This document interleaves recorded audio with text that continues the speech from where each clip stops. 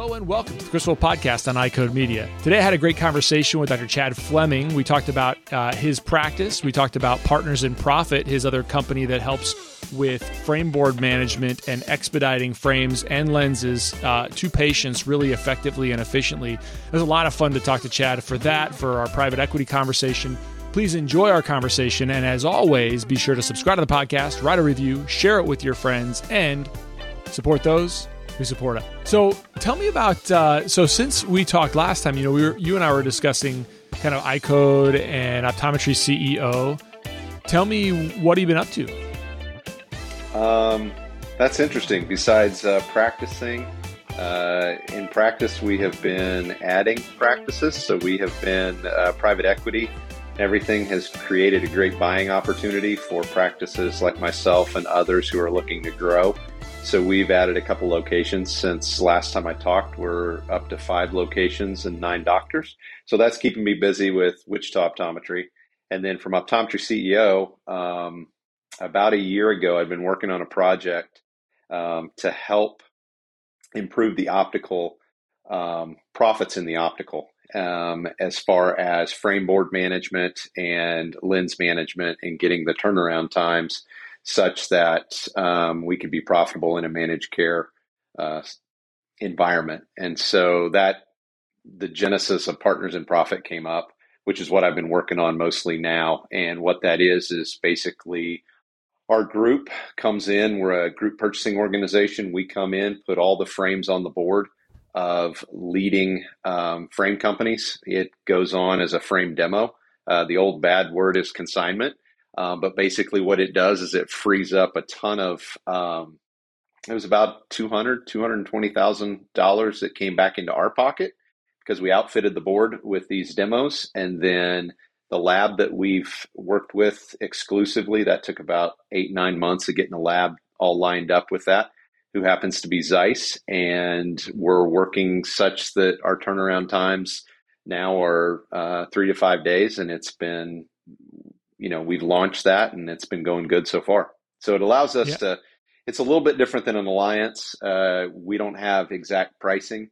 We're a group purchasing organization. We're just highly focused in the frame boards and making that a profitable experience. And so we're pushing cost of goods down for practices in the 20% range. So we currently run about 17 to 19% cost of goods. Most cost of goods are somewhere 26 to 28. And so it's very efficient and it automates staff time. That's probably the biggest thing that I do right now is trying to figure out solutions for the staffing problem. And it solves that. So it helps solve those problems. So explain that. So where are the problems that people are seeing within staffing for their offices that you can solve for? Well, as not only our industry, optometry has been a difficult time in history in regards to staffing. It's across the board, as you see, with restaurants and various things like that. So I tell our staff it's in 3 levels. We've got people who, no matter what happens to Wichita Optometry, they're never going to leave. We've got people who are very bought in. They're going to be with us, committed, as we continue to grow and continue to do good. And then we have a third that is the entry third. And that entry third, just the door is rotating with people and staffing. And we're seeing this as a common theme. So you ask yourself the question as a business person and say, okay, what can I automate? This is pushing me to automate more stuff. So we've automated check-in for 4 of our 5 locations. And then with this, we're automating the optical such that the back-end administration, we don't rely on somebody who needs to be well-trained. It runs its own. So we've got the vendors who run the boards. They substitute stuff out. It's almost like it's not a competitive environment, but they decide what goes in and what doesn't go in based on what's selling. And it's all current products. So I put the weight back on the frame company to manage the boards, and then the lab, because of what we're doing and how we're doing it, we've got free overnight shipping. So order goes there. They got the frames in hand. We never touch the frames, and boom, it spits out to the patient. Yeah. Yeah. I think, it's hard because I think probably what you're running into is the same thing. So I'm not unfamiliar with the idea of what you're doing. We use a similar entity within Vision Source that is called Frame Dream, and essentially when we bump up against the problems within this, I think that the important part is that there are options for people who can integrate this in different ways. And the hard part is that there's some people that will look at this and be like, no, I want my staff to be in control of buying the frames, or I want to be in control of buying all the frames. Yeah. What do you say to that? Because that's a common thing that people will say as a pushback that I hear, and I suspect you hear the same thing.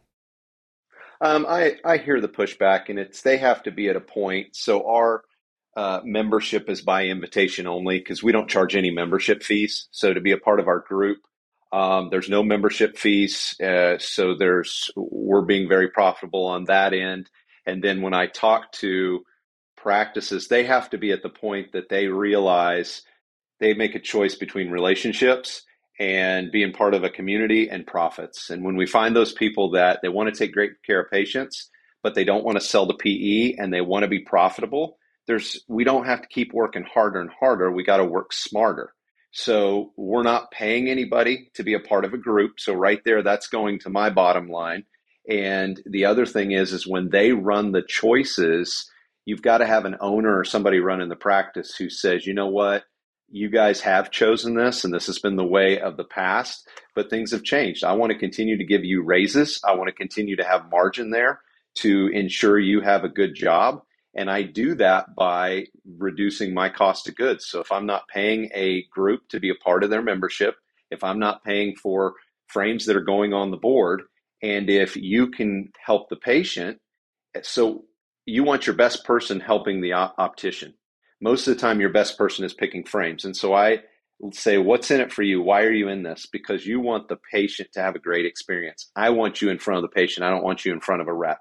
So we spend way too much time. So we don't have any reps coming through, which has been fantastic. And I get my best people on the floor. So if I can present it to them as their value is in being in front of that patient, they own that and they appreciate that. And that's encouraging them to say, okay, let me use my gifts that I've been given to work with patients. So we present it in that manner. And because we're by invitation only, there's some people that aren't a good fit. There's others that are a great fit. They don't want to sell the PE, but yet they're also being crunched by the numbers. They are tired.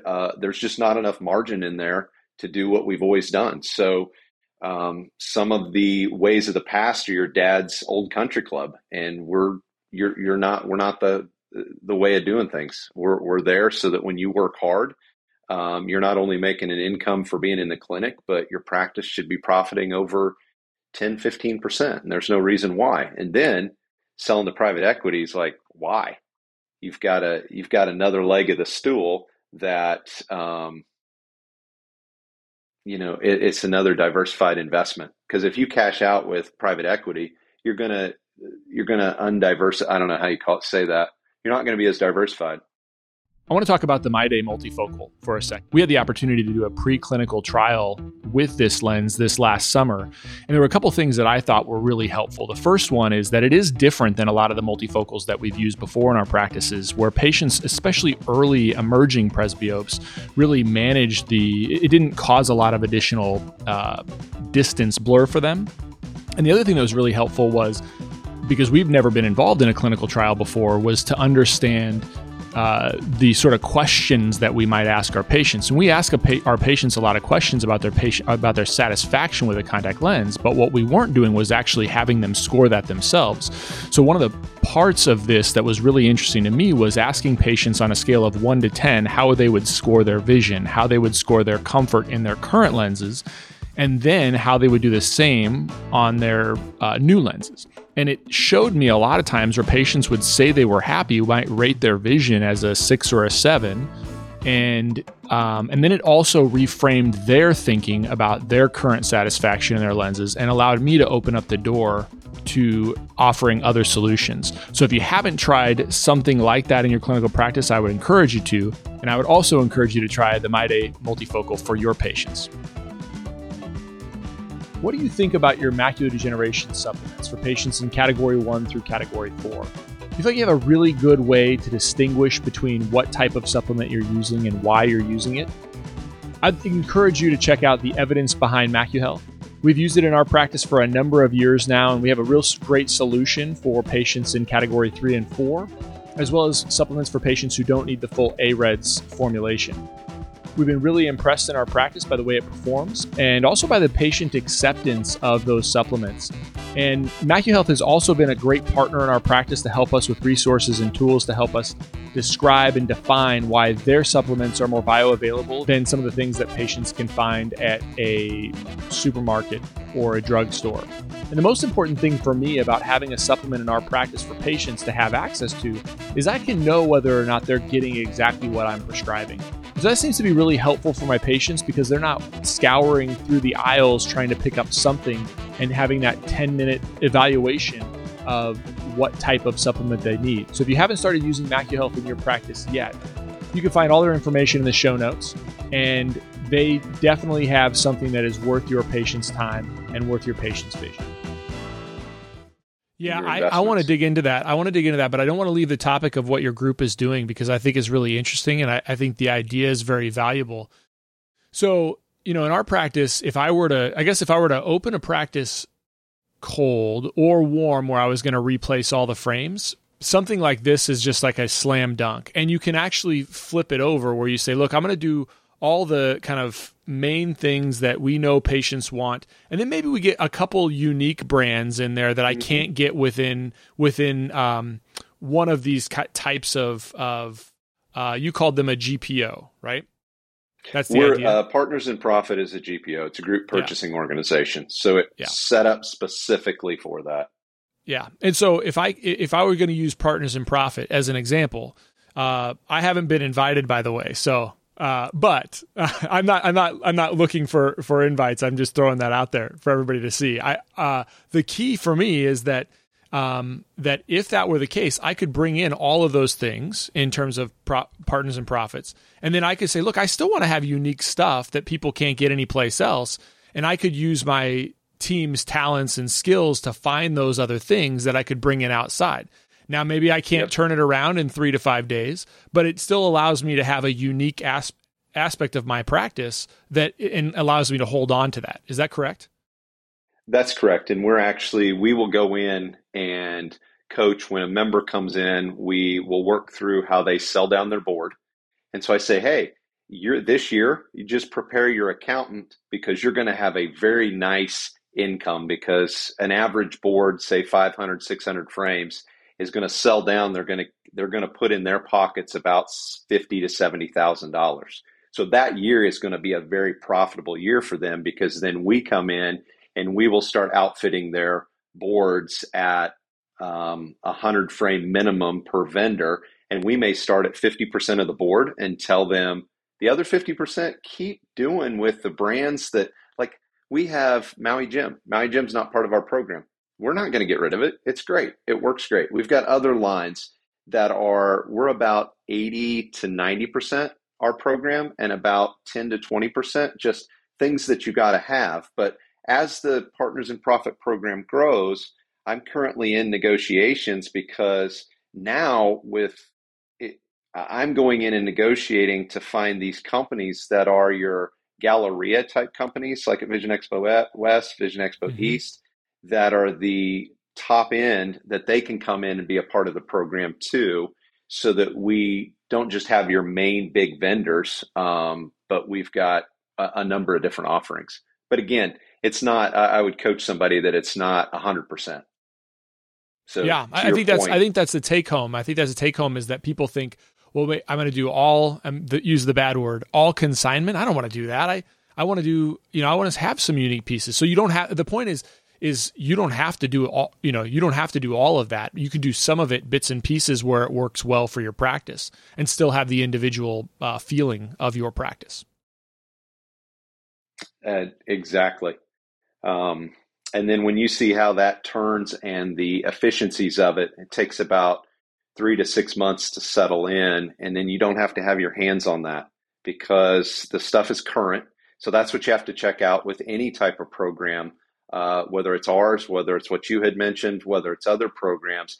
Is it a program with current product that they're utilizing, or is it a program that they have this intermediate product that hasn't been discontinued, but they have a harder time getting rid of it, so that becomes part of the program?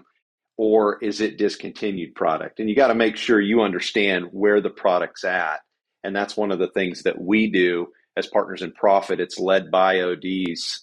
There's actually 3 of us. And we stay in contact with the leaders of the frame companies, making sure that it's all current product and it's all new stuff coming out. But they like it too because they're getting their turns. Yeah, absolutely. When you think about, so I want to kind of parlay this in to kind of the back part here of one of the first things that you mentioned, which was private equity. And so I'm seeing this sort of rear its head again. 2020 came around and things got quiet for a bit. And now I'm seeing more emails about it. I've got some podcasts lined up to talk to people who know more than I do because they've brokered things or they've sold to things. I don't know if you heard, I've done a couple interviews with some Kansas docs specifically about their experience with private equity. And it's just, every single conversation I have about private equity with somebody who isn't invested in private equity, like doesn't have, some leadership role within the organization, has had the same experience, right? They come out, some of them won't say it on publicly, but some of them that will say it publicly will require me to not say their names, right? Yeah. So that's interesting. But I haven't talked to one yet. I'd like to talk to them where they were involved in a practice before it was sold to private equity. Then it sold to private equity. And then after a year or two, things just weren't doing the same thing, right? They weren't feeling the same way. The practice lost its feel. What do you know about that?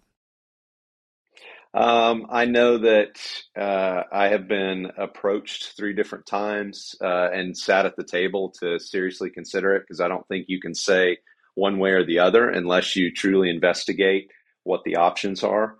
I had a PE group ask me to lead be VP of their whole area of the United States, which was humbling in doing that. And I really sat down because from the standpoint of a worldly standpoint, it was a phenomenal opportunity financially. But what I sat on was autonomy. I would lose my autonomy because I would have to answer to a board. I would have to answer to not the patients as much as the profitability and as a company, and then just my personal worldview of why I'm here and what I'm doing. And there's more to money in this world. I need to be there for my wife. I want to be there for the wife. I feel like that's why I'm created as a spouse and for my kids. So I know that's not what we're talking about today, Chris, but it's just a core thing in me that I got to live my purpose in why I'm here. And that just didn't align. I'm of the mindset that I can't blame a doctor that would sell to private equity. Like, it doesn't. I don't think that that's a fair thing to do. I think it can happen. I think that when I see this, I see it kind of clearly of why people will sell to private equity. I'll tell you, I think that banks don't value, like if you have to be very creative if you want to sell your practice over time or to a younger doctor. If you think you're going to sell your practice and it's going to be done like that, and you're walking away and keeping it independent, I think that's a pipe dream. I think banks don't value practices like private equity values practices, like doctors value practices, and so that means that you've got to figure out a way to bring in a doctor that has $300,000 worth of debt, and it's not they're not going to buy you unless they have family money or something else. They're not going to buy you in a year or two. They're going to probably become a transitional partner over time. And so, but if you've found yourself in a situation where you've got to sell and you have to sell for a high amount because because you're counting on that for your retirement, then what else are you going to do? Right. Which is horrible. Oh, It's a bad place to be. I don't disagree with you at all. I think that, and I know people who have, as I'm sure you have, they got to do what's best. I think the question comes down is, for not only myself, but you brought up a great point. We've got junior partners, who we've been grooming, and to pass that on, there was docs before me that gave a lot for me to come in and invested in me. And it's like just passing it on. And so, man, we get buy-in, we get cream of the crop then as far as docs coming in, and you get people who take initiative and real, innovators. And I like it. It makes it fun. So yeah, no, I don't talk negatively of those who need to sell or that works out good for them. If anything, I like it because we've had some very large groups around us. And when you have the fear of we're going to fall apart, we've been growing and growing nicely. And so, that's been a good situation, for us. And I still How do you guard against that? How do you guard against, you just said that you've expanded your practice. You've got a few more, practices since you and I talked last. Well, once you get big enough, it's going to be hard to unload that. I mean, we've seen that in Nebraska, where a practice gets so big that they can't, or at least perceivably, they can't bring on another partner to buy out an exiting partner. So what's your plan for that? How does that happen? Well, the vision that they have, they're not thinking ahead. You should be working. I'm not exiting in the near future, but I'm already thinking about that exit. So when you have big groups like that, they didn't plan far enough in advance.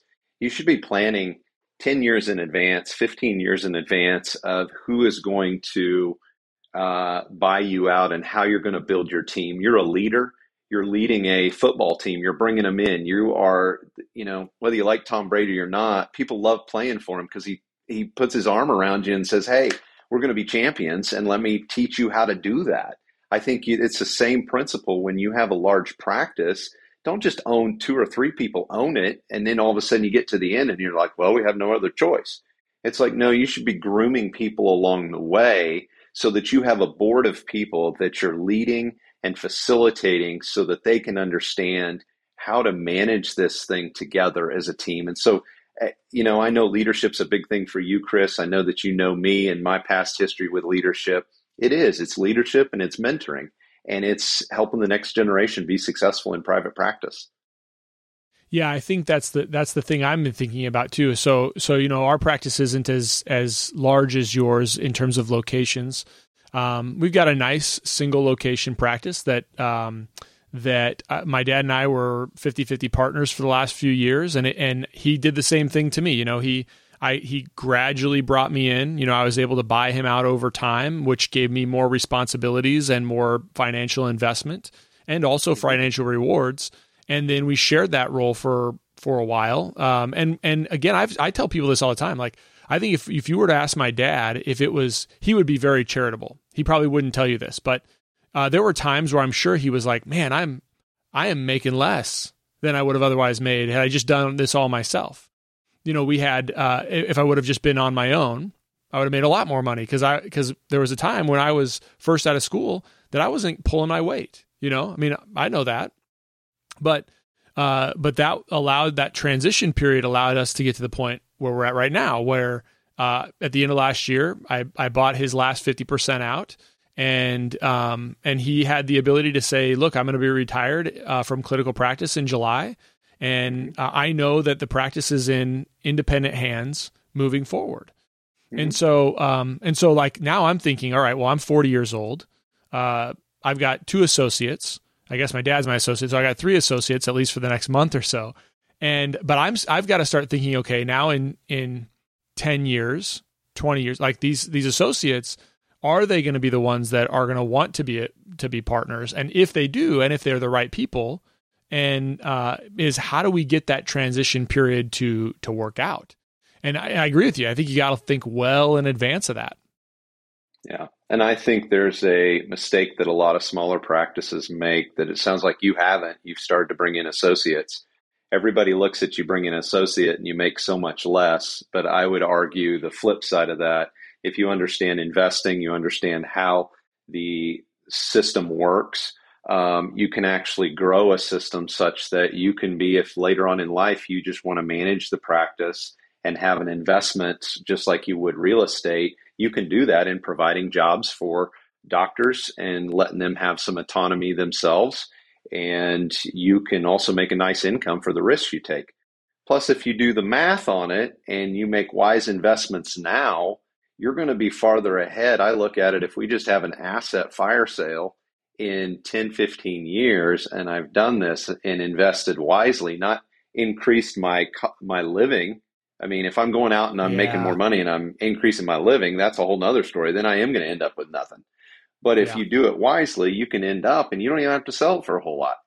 And you're still ahead and you've still called the shots. And it's not a selfish, me driven of why I want to call the shots. It's the freedom of what that brings when I come home to my family and how I live and the stress or anxiety that I live under if I get to call the shots.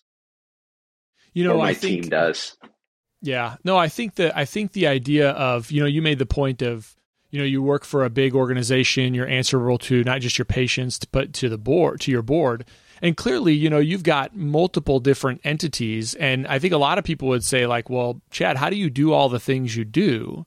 And how are you have all the flexibility with your family? But the thing is that you get to call the shots on it, right? Like you're a practice owner. And you own, consulting, and I guess you could probably, and GPO companies. And so there's multiple irons in the fire. But if you say, today we're done, I'm done. 5:00, I'm done. Or I'm not seeing patients on this day, so I can run around with the kids in the morning. Or maybe today's the day I work from home. Like today is the day on Thursday that I work from home. Most Thursdays I've got time. I can hang out with my kids, in the middle of the day during summer.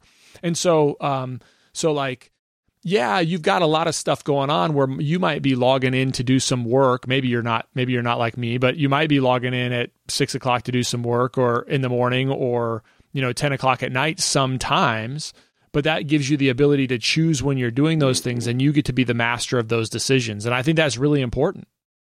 Yeah. We can leave for the weekend in the summertime. We can leave on a Thursday evening. And I can do my work while we're traveling. We go down to my parents' house in Arkansas and I can work Friday morning because I'm remote. And it's not not wanting to work. It's just working in your own space and having, again, that autonomy to have that freedom to work when kids are in bed or something else so you can focus on what your values are. I think it's having the margin and having the, freedom to schedule your values. Schedule your values. He's going to hate it if he hears that I forgot his name. He does the 2020 Money podcast. Adam Schmila. And he talks about making your practice work for you instead of you working for the practice. And that might mean a $500,000 practice. That might mean $1 million practice. It might mean a $2 million practice. But you brought up a couple points. The first one is not increasing your standard of living commensurate with your standard of income. And I think that's been one of the things that my wife and I, I'm so grateful that we did early on was, get rid of our student loans, have a perspective that will, certainly the way we live now is differently than the way we lived when we got out of school. But it's nowhere near the difference in income I have now compared to 7 years ago. We're basically living in the same house that we bought 7 years ago, and our income has significantly increased since then. Yep. The old principle of you pay what you buy for. Don't get into loans and put some of your money away as you go forward, and not try and just live to what your income is. It goes a long ways and creates a lot of freedom. It's tough on the front end, as you know, with school debt and things like that, but it can be done. And I think the tipping point, if you can have the delayed gratification until the tipping point financially, and what I call the tipping point is when you can go from in debt to being out of debt and creating some freedoms with that. If you can hold on to that tipping point, it changes your family life. It changes your work life. It allows you to make decisions that are in the best interest for you and your family, and not decisions that you have to make or have to do. And I think that's freedom that there's not a price on that. Can you get that? Is that an easy freedom to get if you don't own a practice or aren't on a path to owning a practice? I think you have to have your hands in the fire of other things. And what I mean by that is you either have to live very frugally, which I think it's very difficult in today's day and age, or you have to have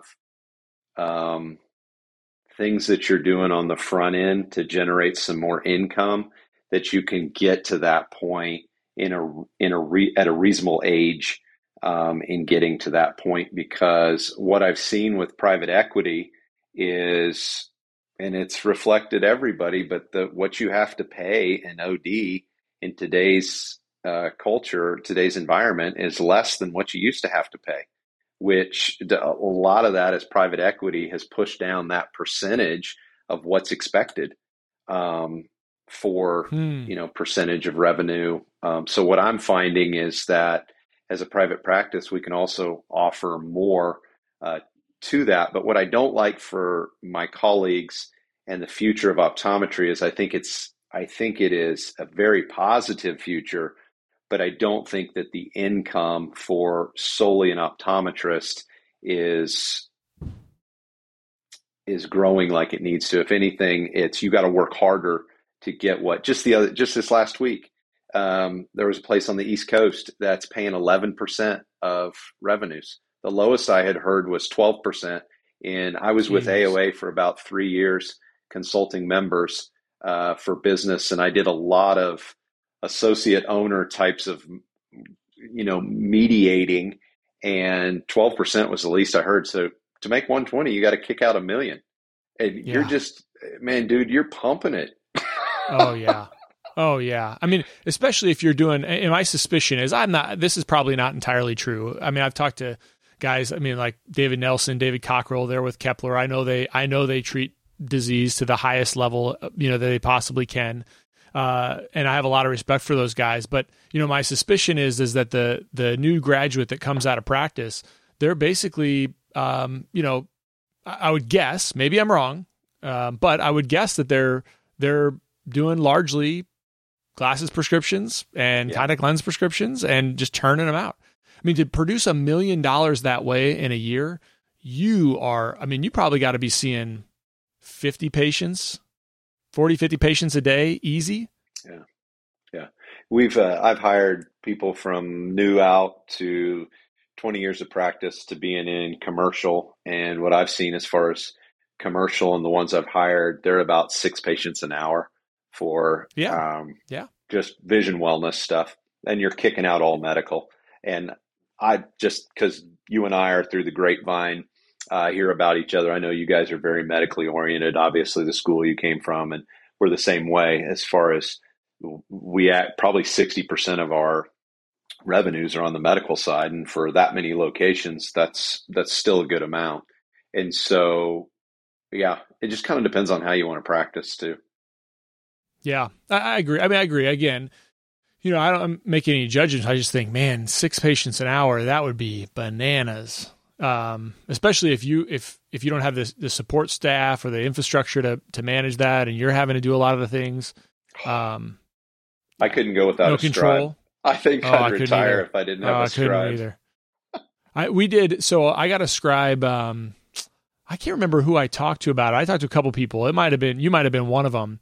And we switched over our EHR in 2018, and that's when I said, "Look, I love seeing patients, but I hate managing the charts. I hate it. But I felt like I'm so unique, and every single patient's so unique. I could never have a Scribe, and it is just wonderful. I mean, it's wonderful. They document better than I would. I'm very predictable. So they manage the chart better than I do. Yeah, it's wonderful. Yeah. Yeah. And they learn, so I'm doing glaucoma and dry eye. And so they learn the diseases. They're able to do the education as good, if not better than I do. And they're able to deal with all the medications, because glaucoma and dry eye, everybody's on some kind of medication. So they're dealing with all of that, compounding the medication, getting the autologous serum lined up, whatever they're doing. They're able to do that if they've worked with me long enough. And that's just, that's golden. Oh, yeah. Yeah. I mean, even just in, I've made these comments before, one of the barriers for, ODs practicing at a really high level, even within dry eye, is, if you don't have the infrastructure to manage things like prior authorizations with your team, the doctor's going to get a prior authorization and be like, well, okay, sorry, just use an artificial tear or whatever it is, most of them. So unless you prescribe a lot of medications, you're not going to devote the time to training somebody to do that. And so if I prescribe a medication, so it just becomes this cycle about how do I figure out the process to get through a prior authorization effectively for each disease state. And that's a huge hindrance that I think my suspicion is if you work for a large group, probably a group with ophthalmology, that would be the pull there is like, look, I'm going to write a prescription and somebody else is going to handle all the prior auth, so I don't have to worry about it. But in your practice or my practice, if we don't have those systems in place, it's going to be hard.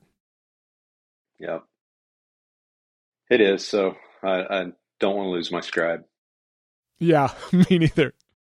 Listen, Dr. Fleming, this has been a lot of fun. I'm going to be respectful of your time because I know I told you a certain amount of time and we're close to over that right now. Tell people where they can find you.